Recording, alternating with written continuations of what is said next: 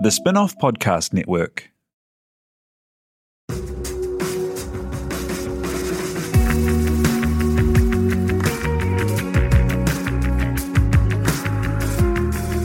You're listening to Business is Boring, a podcast that reckons it's anything but.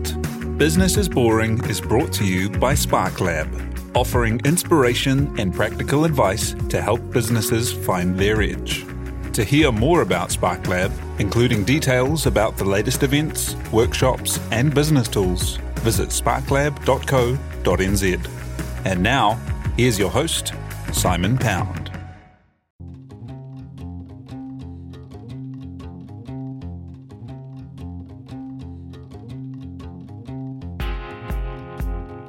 You're listening to Business is Boring, a podcast that reckons it's anything but. Business is Boring is made by The Spin-Off with help from Callaghan Innovation, New Zealand's innovation agency. Here's your host, Simon Pound. We talk to a lot of people on this show about what it takes to make an idea successful. But one part that doesn't always get raised, but that I think is one of the top factors, is getting access to the right capital at the right time. Not getting access to the funds at the right time to grow equals failure. Getting capital that demands you do the wrong things spells trouble. Getting capital and not spending it well spells even worse trouble. It's an industry where one win can carry 10 losses, and changes in markets, technology and personnel can turn a surefire bet into a tanker, and vice versa.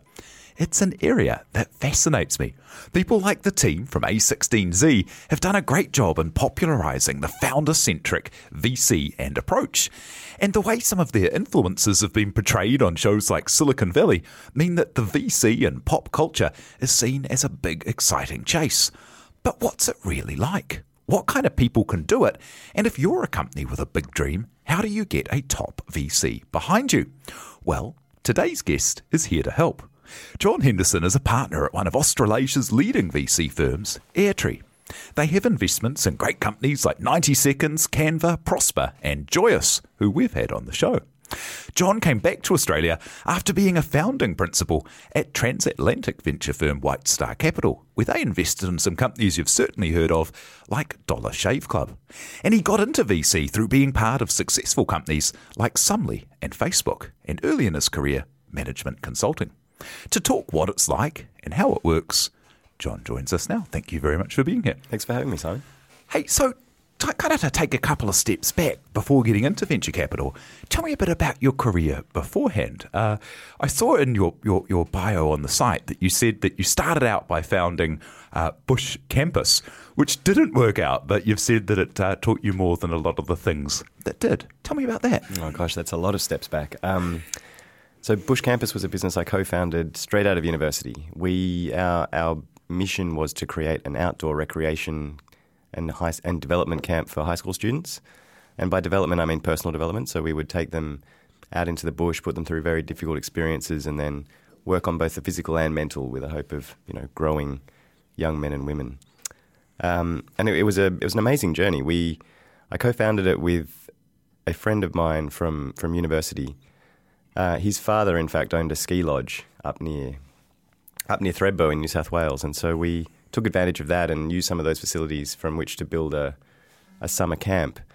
And we constructed facilities. We had 15, 20 people working at any given time. We had thousands of students come through the program. It was a transformational experience for me from a management perspective, from a working with other people perspective, from a motivating staff perspective. The labourers on the construction side are a very different type of management challenge to very smart people in a management consulting firm. And so I learned a ton. As you say, it didn't work out, and I think that was for a few reasons. The key of which was I thought I was going into business with a friend and co-founder, when in fact I was going into business with a friend and his father.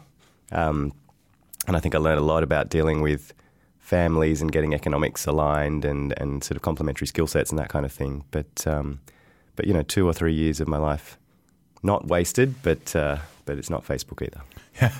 And I guess that's one of the big things you can draw from an experience like that if you're going to put all of your heart, soul and energy into something, it's got to be something that's set for scale and that you have enough control over all the elements that you can actually make it work. I think that's right. I mean, I'm not sure it needs to be set for scale. There's plenty of great businesses that remain 3, 4, 5 person enterprises, and they live a very comfortable and happy existence and are in control of their own destiny. So, we're going to talk about venture later, and I think that comes with a specific risk profile and specific kind of requirements about how big you have to be. Bush Campus wasn't so much one of those businesses. We took some debt, but certainly no rocket fuel. But you do have to have the right team in place, and you have to have your economics perfectly aligned, and we failed on the latter point. And then an area that you got into, which I'm kind of fascinated with, in the same way I'm fascinated with VC, is management consulting. And it's another one of these industries that has this reputation of kind of, young kind of like masters of the universe coming in and changing companies and shaking things up and kind of analysing industries. And it seems to be like a very exciting, hard-working, taking an Excel spreadsheet and changing the world kind of environment. What's it actually like compared to that kind of stereotype? Yeah, it's interesting you describe it that way. I think the fashionable thing for people in my position to do is be a bit dismissive of their management consulting roots and just say, we were just spreadsheet junkies or good at making PowerPoint slides. I actually loved it. I had a great time at the Boston Consulting Group, and it was partly because it was just a magnet for very, very smart people who were a little bit lost. A number of the people I worked with have gone on to impressive academic careers. Others have founded their own businesses. Others have gone on. One is a judge now. There's this. One is a plastic surgeon now. So that it attracts this diaspora of really interesting, motivated people who just don't really know what they want to do. And I think that confluence of minds and interests leads to, a really healthy organisation internally, but also some new perspectives on the businesses that we worked with, and hopefully some insights for them. So I had a great time at the Boston Consulting Group, and it was fascinating working with super smart people on really challenging problems, but also a little bit frustrating in the sense that you would provide advice to one of your clients. And then just wander off into the sunset and sort of leave them to their own devices. And that, I sort of, as someone, I guess, who tried to build his own thing and knew what it was like to have his hands on the tools, I found it stimulating to look at the problems, but frustrating not to be able to execute against them. Yeah, that's a remarkable thing, isn't it? That idea of you have to become, I guess, so invested in the company and its challenge and how you'd like to change that, and then you give them the presentation and watch either nothing happen or it get executed not exactly as you would have, but you're already out of the game by then. That's right, and if nothing happens, it's your fault, and if it gets executed and goes great, then obviously management takes all the credit for that, which is fine, but not being able to tangibly point to something that you've done, I found frustrating in the end. But the process and the people around it, I would recommend to anyone. And it's such an interesting place where when there's so much effort put into specialisation, especially kind of in the first 10 years of people's careers, to be able to have that kind of generalist role and bring curiosity, insights from other areas and disciplines, not even being linked to one industry necessarily, where, people have to kind of specialise in, whatever kind of vertical that they've found themselves in. And that seems kind of invigorating as well. Yeah, that's right. I mean, I remember I did 3 projects in a row where I worked for Sydney Airport on the first one. Then I worked for Wesfarmers on a supermarket chain. And then I worked for News Corp on their thinking around digitising from print media to the iPad at that time. So there's 3 just completely different industries, completely different problems, and bringing some commonalities and perspectives to them. But you really had to be on your mental game. And I'll bet some of that kind of cross-sector, wider thinking comes in later in the VC world. But before you got there, tell me where you went next, because you were quite early on and working with Facebook as it was kind of finding its world, linking up with other apps and other things that people use in their life, hey? Yeah, that's right. So I was part of the partnerships team at Facebook in Europe. So I was based in their London office. Not super early days, but much earlier than now. So we were a couple of thousand people while I was there. And a big part of Facebook's strategy then as now is integrating with other companies who need to leverage the social graph for their growth. And so in Europe, for example, we did partnerships with groups like Spotify. You may remember 5, 6, 7 years ago that all of your friends were annoying you by showing all of the songs that they were listening to in the right-hand side of their newsfeed. That was an integration that I worked on. We did an integration with TripAdvisor where all of a sudden you could see, rather than seeing that Jimmy457 thought that a hotel was great, you saw that your friend Peter thought the hotel was great, and that obviously had a greater social proof and relevance to you, which made TripAdvisor more powerful, but it also made Facebook more valuable. And we also did media partnerships. So we did a big partnership with the BBC, for example, around the London Olympics in 2012. So a bunch of different partnership with different organisations, all of whom could take advantage of Facebook's scale and network for their own benefits. And those partnerships as well ended up being super influential, didn't they, in terms of the Facebook kind of the like button that appeared around the internet and the login that let you access other sites meant that Facebook's advertising was able to know what users were doing elsewhere and become much more valuable as well, wasn't it? Yeah, look, that's fair, and that's something that obviously they're being challenged on today. I think at that time, and we're talking 2011, 2012, this was all about making Facebook a more valuable and useful experience, and obviously the like button and the OAuth, so the login into sites, just made the internet a more seamless experience, to be honest. I mean, you didn't need to have 17 passwords for all of the different sites that you accessed. The Facebook OAuth was a valuable and useful thing for users. It had the side benefit, obviously, of making advertising more targetable, and that's Facebook's business model. But I don't think, certainly I never experienced anything nefarious about that. I think Facebook gets a tough rap in the media these days that it's it's this big money grabbing machine that's done everything to target ads at you unfairly. I think Facebook fundamentally always has been focused on the user and building a great user experience, and certainly when I was there, Mark's focus was very much on product, and advertising was almost a necessary evil to him to support that. So they're going through some difficult times today, and some of those come out of some of the partnerships that they've done, obviously. But certainly when I was there, the intention was focused on making a great experience for the user rather than anything nefarious around rigging elections.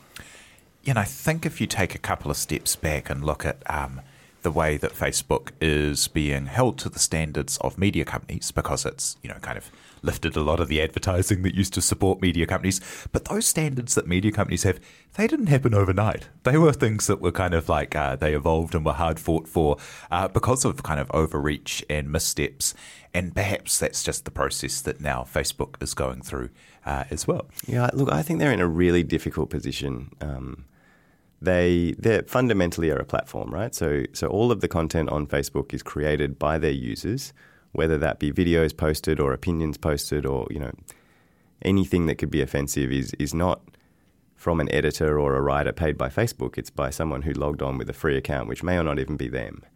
And then they're being held to defamation standards and having other, regulations imposed on them like a normal newspaper would, which is kind of okay if you're a newspaper and you have editorial control over what's on your site. But if you're Facebook and you have millions of posts a minute, I have some sympathy for them about how difficult it is to manage that. And so obviously there's a huge effort these days, both human and algorithmic, in sorting, preventing and blocking content. But it's a monumental challenge, and I think it's not just Facebook, right? Like YouTube, Twitter, a whole bunch of the other platforms have this issue. But how we deal with this will be important for the sort of democratic dialogue, and obviously has implications for elections and free speech. So I don't know the answer, but I do have some sympathy for the challenges that the CEOs of these companies are facing. And they are, as such significant entities with billions of users and people.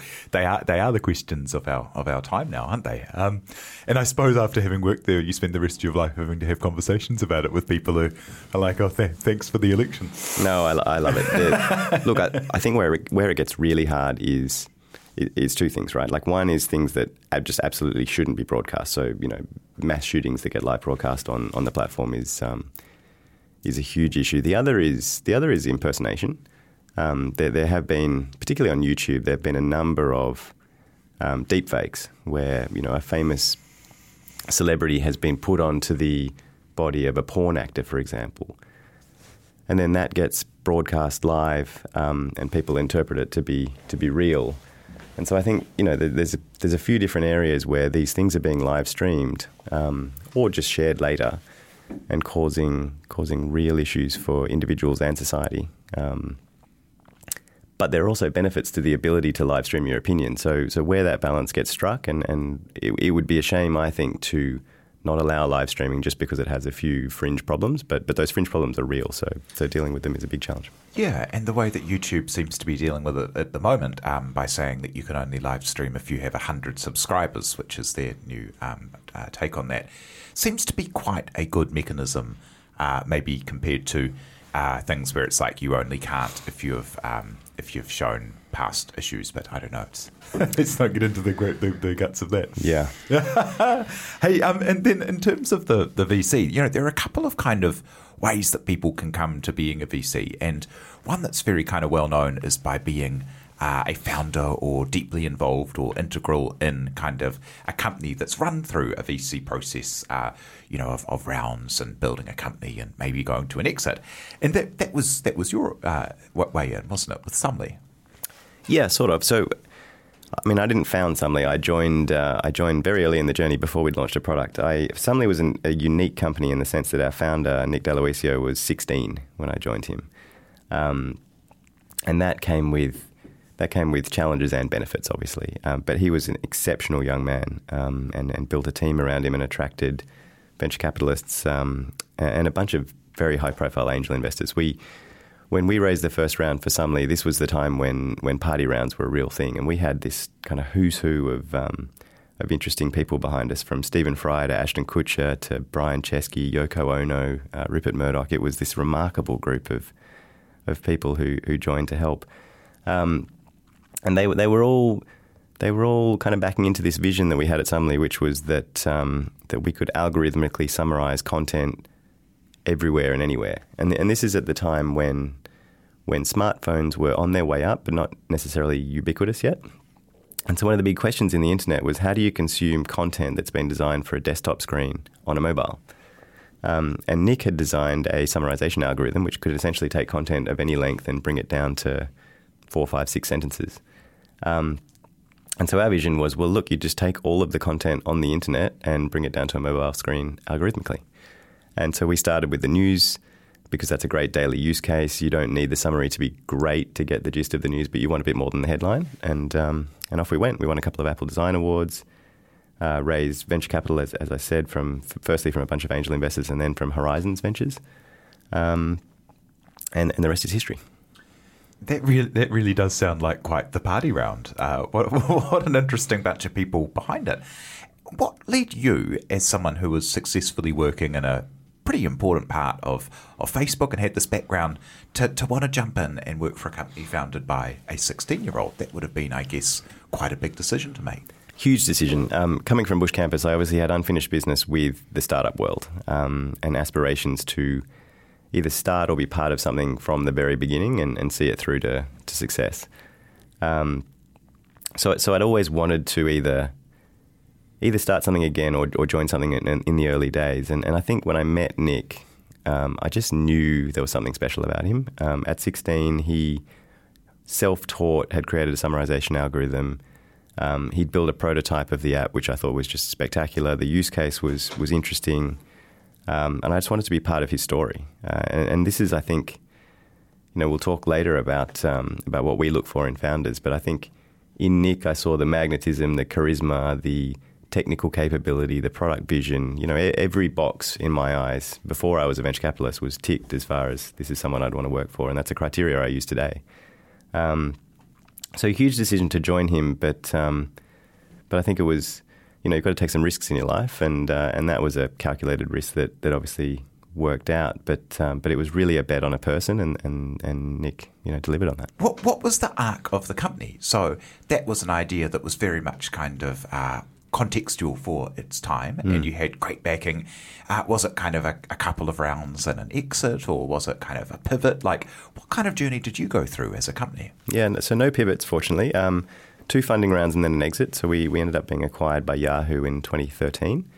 And that was an interesting juncture in the company's history. There was, transparently, we've never really talked about this, but there was internally some division about whether the exit was the right path for us or whether we really should have pushed on. When we were acquired, we had this option of, firstly, the algorithm we had was language agnostic. So we were just about to launch into Portuguese, Spanish, Mandarin, and a couple of other languages.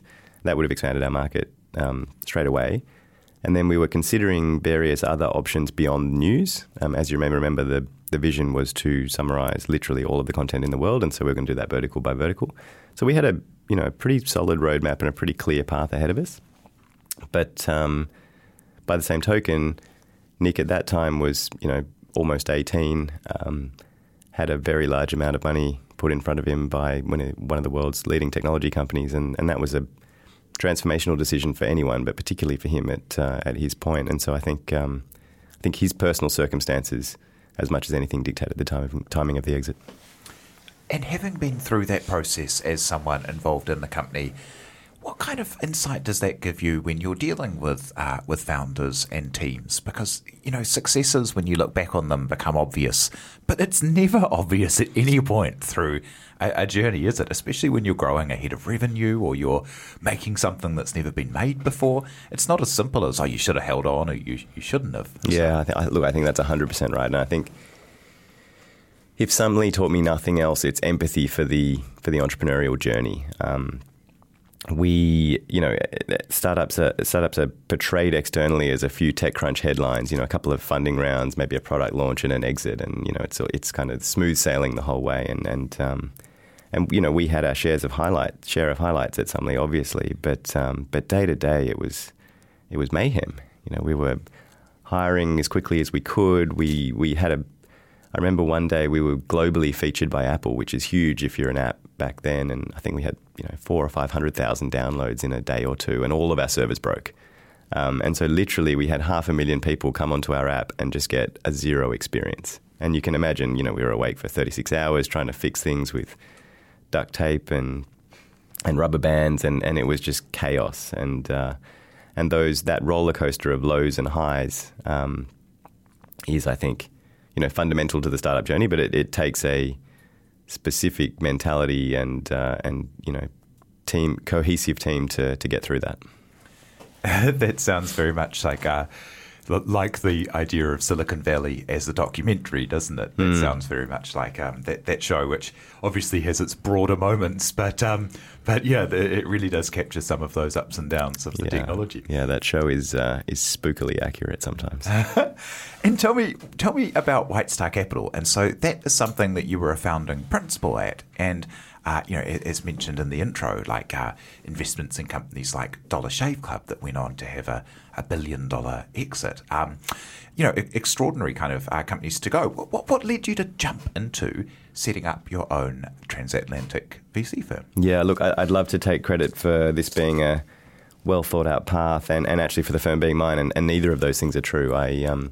When we got acquired at Sumly, I actually went back to my old boss at Facebook, who was running EMEA, which is essentially the rest of the world for Facebook, and he'd made the intro to Nick in the first place, so I took him out to lunch to say thank you.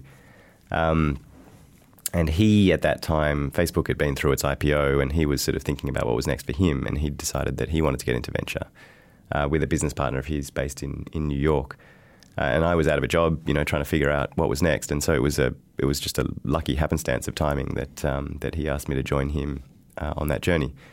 And so Christian, my old boss, and Eric, his business partner, were the founding partners of White Star, and then I joined them, on day one as a founding principal. And so we went and raised a venture fund and started investing it. And I think that as well, I talked about Sumly giving me empathy for the entrepreneurial journey. I think the beginning of White Star did as well, actually. I mean, you imagine startups raising a seed or a Series A round are looking for $1 million or $3 million or $5 million, which, don't get me wrong, is challenging and a very difficult thing to pull off. But first-time venture fund looking for $70 million on a team and no product is kind of the same experience, right?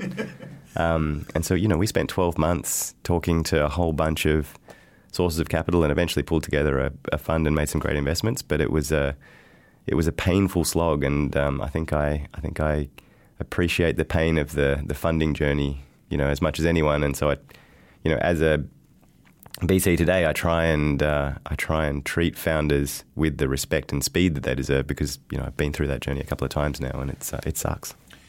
And I guess there's that idea which you have mentioned, that when you look at a company coming to you, you're looking for the team as much as anything else. And yeah, as you mentioned there, you don't have a product except your future decisions, which is very hard to draw a particularly accurate graph about.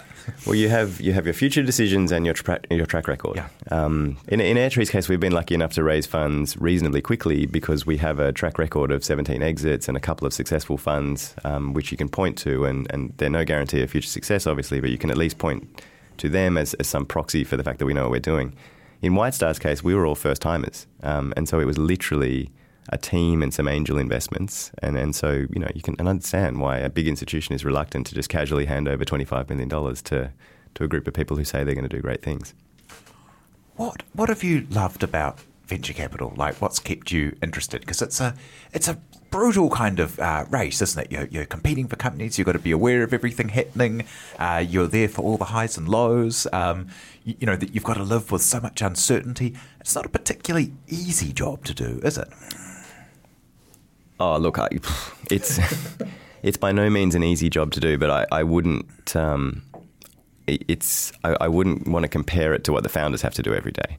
I have the luxury, I guess, of sitting across a portfolio of investments and getting to work with all of them through the highs and lows. But if you're a founder on that journey, you've got one company, your identity is tied up in it, all of your net worth is tied up in it. You've got, 10, 20, 100 people who are dependent on you. You're dependent on your success to keep them, buying dinner for their family and kids. So I don't want to cry poor or apologise for how challenging my days are compared to the people I work with. But in terms of what keeps me interested, I think I'm one of those people with intellectual ADD. I love working for great people on different challenges, and I think VC is unique in the sense that I can literally call up the most interesting people in Australia and New Zealand and ask them to tell me about the future, and then, in some cases, ask them for the opportunity to work with them for the next 10 years. And that's pretty amazing. So how do you talk us through how you go about doing that? So you've got to be aware of things coming up, and so how do you keep up to date with the companies, and how do companies come into your radar, and what kind of things lead you to want to get to know more about them? So how do we keep up to date? I mean, part of the job sort of forces us to be up to date, if you like. So if you think about how I spend my days, half of my day, most days, would be spent speaking to founders who are literally building the future. And so part of it is learning about their company and seeing whether it might be a fit for investment for us. But the other, as a result of that, I'm sitting in a room for 3, 4, 5 hours a day having founders tell me about where the world's going. And so actually I learn a lot just literally on the tools in those meetings. We spend a whole bunch of time doing thematic research into areas that we're interested in. And a lot of our investments come out of that. And so, in my case, I spend a lot of time on machine learning. I try and meet companies building neural networks to do a whole bunch of different things. And then, we've made a bunch of investments from thematic to HyperAnna to MetaOptima to Earth AI, sort of across different industries based on that technology.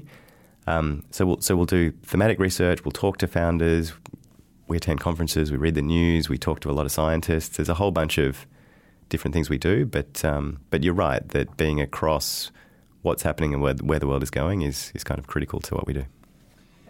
And then, it's such a thing in pop culture, the kind of the chase for the round and the term sheets and this, that and the other. But, in terms of the actual kind of like amount of, the stuff you do in your job, I can't imagine that's a huge part of it compared to keeping up with companies once they've done it and finding companies on the way in. Like how big a part is that? And then what happens once you've got a company that you're working with? So the sort of fable of the competitive round, that happens sometimes. There are, I think I led an investment into an education business called Inquisitive. I think they had 5 term sheets when we invested. And so that was a competitive process where all of the investors were pitching Tim, the founder, on, how they could add more value to his business. And we were lucky enough that he chose us. I would say that's the exception rather than the rule, though. In most of the cases where we've made investments, we've actually known the entrepreneurs for 12, 18, 24 months ahead of an investment. And I think that's actually really important from our perspective, obviously, because we get to know them, but also it's even more important for them, the founder's perspective. And the reason for that is that venture capitalists are the one set of employees you can't fire. And typically you'll be working with us for 5, 10, maybe longer than that, like a large number of years. And if you think about it, the average Australian or Kiwi marriage lasts 6 or 7 years, right? So your VC investment is longer than a marriage. And so it sort of seems remarkable to me that that some entrepreneurs would want to meet a VC as they were fundraising, have a couple of meetings, take the money, and then off they go. I think we all talk about adding value in different ways beyond the capital that we provide, and entrepreneurs talk about wanting that. I would have thought as an entrepreneur you'd want to experience that. And so, in our perfect world, and this is with 2 most recent investments we've made, a Secure Code Warrior and a Cloud Guru, and I think in both of those cases we knew the founders for more than 24 months each. And they were competitive rounds in the sense that those founders could have raised money from a lot of different people, but they weren't competitive in the sense that there wasn't a defined formal process of those rounds. We'd literally been working with Sam and a Cloud Guru and Peter at Secure Code Warrior for 24 months. In Secure Code Warrior's case, we'd hired a couple of people into his business before investing. And we'd worked with them on strategy, on introducing customers, on a whole bunch of different things. And so I think when it came to thinking about capital, we were the obvious partner because we'd built that relationship and they'd seen what it was like to work with us. So circling right back to your original question, sometimes there is a really competitive process around a round, but I think our preferred scenario, and hopefully the investments that work out as well, if not better, are long-term relationships ahead of taking money. And I guess those relationships also, when you've got the numbers in VC, the famous kind of like power rules and the like 1 out of 10 will be so big it'll carry the 3 that fail, and 3 will break even, and 3 might give you a little return or something. And you hear those kind of stories. Is that actually broadly accurate, or is that just across the whole industry? Are there certain companies that do better than that? And when you're dealing with people, are you kind of like, it's probably easier sitting above it and going, well, some of these will work and some of these won't. But it can't be that easy if you're in one of the ones that isn't going that well. Look, it's certainly true that that breakout companies return funds many times over, and you see this with Uber's IPO at the moment. I think has returned Benchmark's fund almost 20 times. Same for first round. Facebook returned Accel's fund many fold over. So where you're in a true breakout company, that's game changing, and in those examples, the rest of your portfolio, I don't want to say doesn't matter, but it one company just outshines the rest. Our view is that that's great if you can pull it off, and you'd love to be in breakout companies like that. And in our fund, we've got Canva looks like that, Prosper looks like that. There's a few other companies that are kind of on track to do that, but we don't subscribe to the mentality of, okay, it's fine if 3 companies fail. Because in saying that, what that means is 3 of the founding teams you're working with will have to get rid of all of their employees and go back to who knows what, and their lives will fall apart, and it has real consequences in real lives. And so I think I get kind of disappointed when the industry just talks about, okay, there's going to be some zeros and that's fine, because that ignores the human reality of what happens when these businesses fail. And so we find ourselves spending a lot more of our time relatively on the companies that are struggling than perhaps we should, and that perhaps economics would dictate. But I think that's the human reality, and we hate to see companies go to zero because that's a bad outcome for founders, it's a bad outcome for employees, it's a bad outcome for us, but but it's worse for the people whose lives are reliant on these companies. How does a company, like if someone, is interested in a space that they think that you might be interested in, say, AI, machine learning kind of area potentially, do people just drop you an email? Like or do you like to have people recommend things to you, or what's the way that works? Yeah, this is the great irony of our job. We sit around internally going, how do we meet more great companies? And then obviously founders sit around saying, how do we meet these VCs? And so it's this weird process where oftentimes we'll reach out to companies that we're interested in. But in terms of incoming signals, we look, the thing we take most seriously is a recommendation from one of the founders we already work with. If an Airtree founder introduces anyone to me, I'll take that meeting and take it really seriously. But then we have a whole bunch of other signals we look for. Anyone in our network, whether it be other co-investors, angel investors, that kind of thing that we work with. We work closely with a number of technology organisations who make suggestions to us from time to time. We attend conferences, we speak at conferences, we go and listen to people at conferences, and we'll come up to you in the audience or vice versa. So we try and make ourselves as approachable and as accessible as possible. But by the same token, obviously, we meet 3,500 businesses each year. So, we have to filter in some way. And so we look for these signals to do that. But I guess the other topic that's relevant here now that we're talking about this is if you just rely on your internal filters, you can entrench biases and prejudices that you already have. And so we're really cognizant of that and trying to be available to the inbound, we try and be available to the email at community@airtree.vc and people who won't come in through our natural networks, but we do have to filter in some way, and that's part of the challenge. What advice do you have for people who are interested in getting into VC? Because I guess be part of a really successful company and exit is not the easiest thing to necessarily work out. And some companies do have partners who are, or people working in venture capital who aren't from that exited a big kind of company background, are they? No, and you don't have to be, right? We think that that having been involved in startups gives you an empathy and some experience that's relevant to founders. But some of the great VCs in the world don't have that. Fred Wilson has been a VC all of his life, and if you're a founder, you'd happily take Union Square Ventures money. I think Bill Gurley was an equities analyst prior to becoming a partner at Benchmark. So there are great VCs who don't have that founding or that operational background, and I think you can come from anywhere. In terms of what advice I would give to people who wanted to get into venture, first of all, it's a tiny industry. I mean, there are maybe a couple of dozen jobs in Australia and New Zealand that are interesting in venture. So it's hard. I think the best path, in my view, is to go and work for a venture-backed company or found a venture-backed company, obviously, because I think that at least gives you a taste of the speed of growth, the execution, kind of the chaos that ensues, that will give you some relevance when you're then investing in those companies. And then, in the same way that founders should come and relationship build with us for 12, 24 months ahead of taking our money, if you're interested in coming and working with us, the same story applies. Come and have a few coffees with us. Let's talk about some companies that you're interested in. We'll do the same thing. And if there's a meeting of the minds, then you never know. Very cool, very cool. And how do you define success? So having been part of a few different things that are successful in different ways and being a supporter to other people's success, but it also ends up being kind of your success or failure. What's your definition of success? My personal benchmark for success are founder references.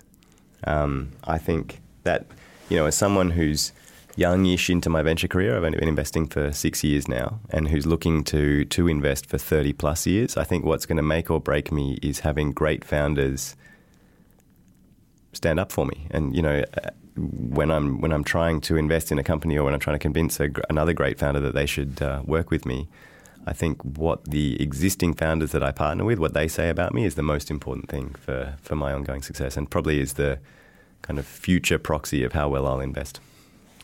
Wonderful. Well, thank you very much, John Henderson, partner at Airtree Ventures, for coming and talking to us today. And if people are interested, you've found a few little ways to kind of get access to VC now. Thank you for sharing your story. My pleasure. Thanks for having me. Thank you very much to Tina Diller for producing, and thank you very much for having us along and listening. You've been listening to Business is Boring, presented by Simon Pound. And brought to you by The Spin-Off and Callaghan Innovation.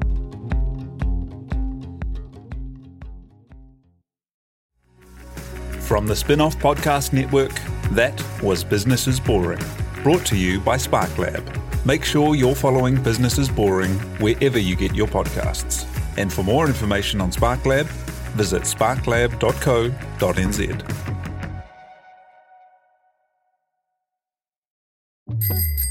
Ready to rediscover the joys of cycling? With over 300 kilometres of cycle paths across Tāmaki Makaurau, jumping on your bike and going for a ride is such a fun way to discover the city from a different perspective. Cycling is getting more and more popular across Auckland, so now's a great time to join the hype and give cycling a go. Head to at.govt/cycling to find your nearest cycleway today. The Spin-Off Podcast Network.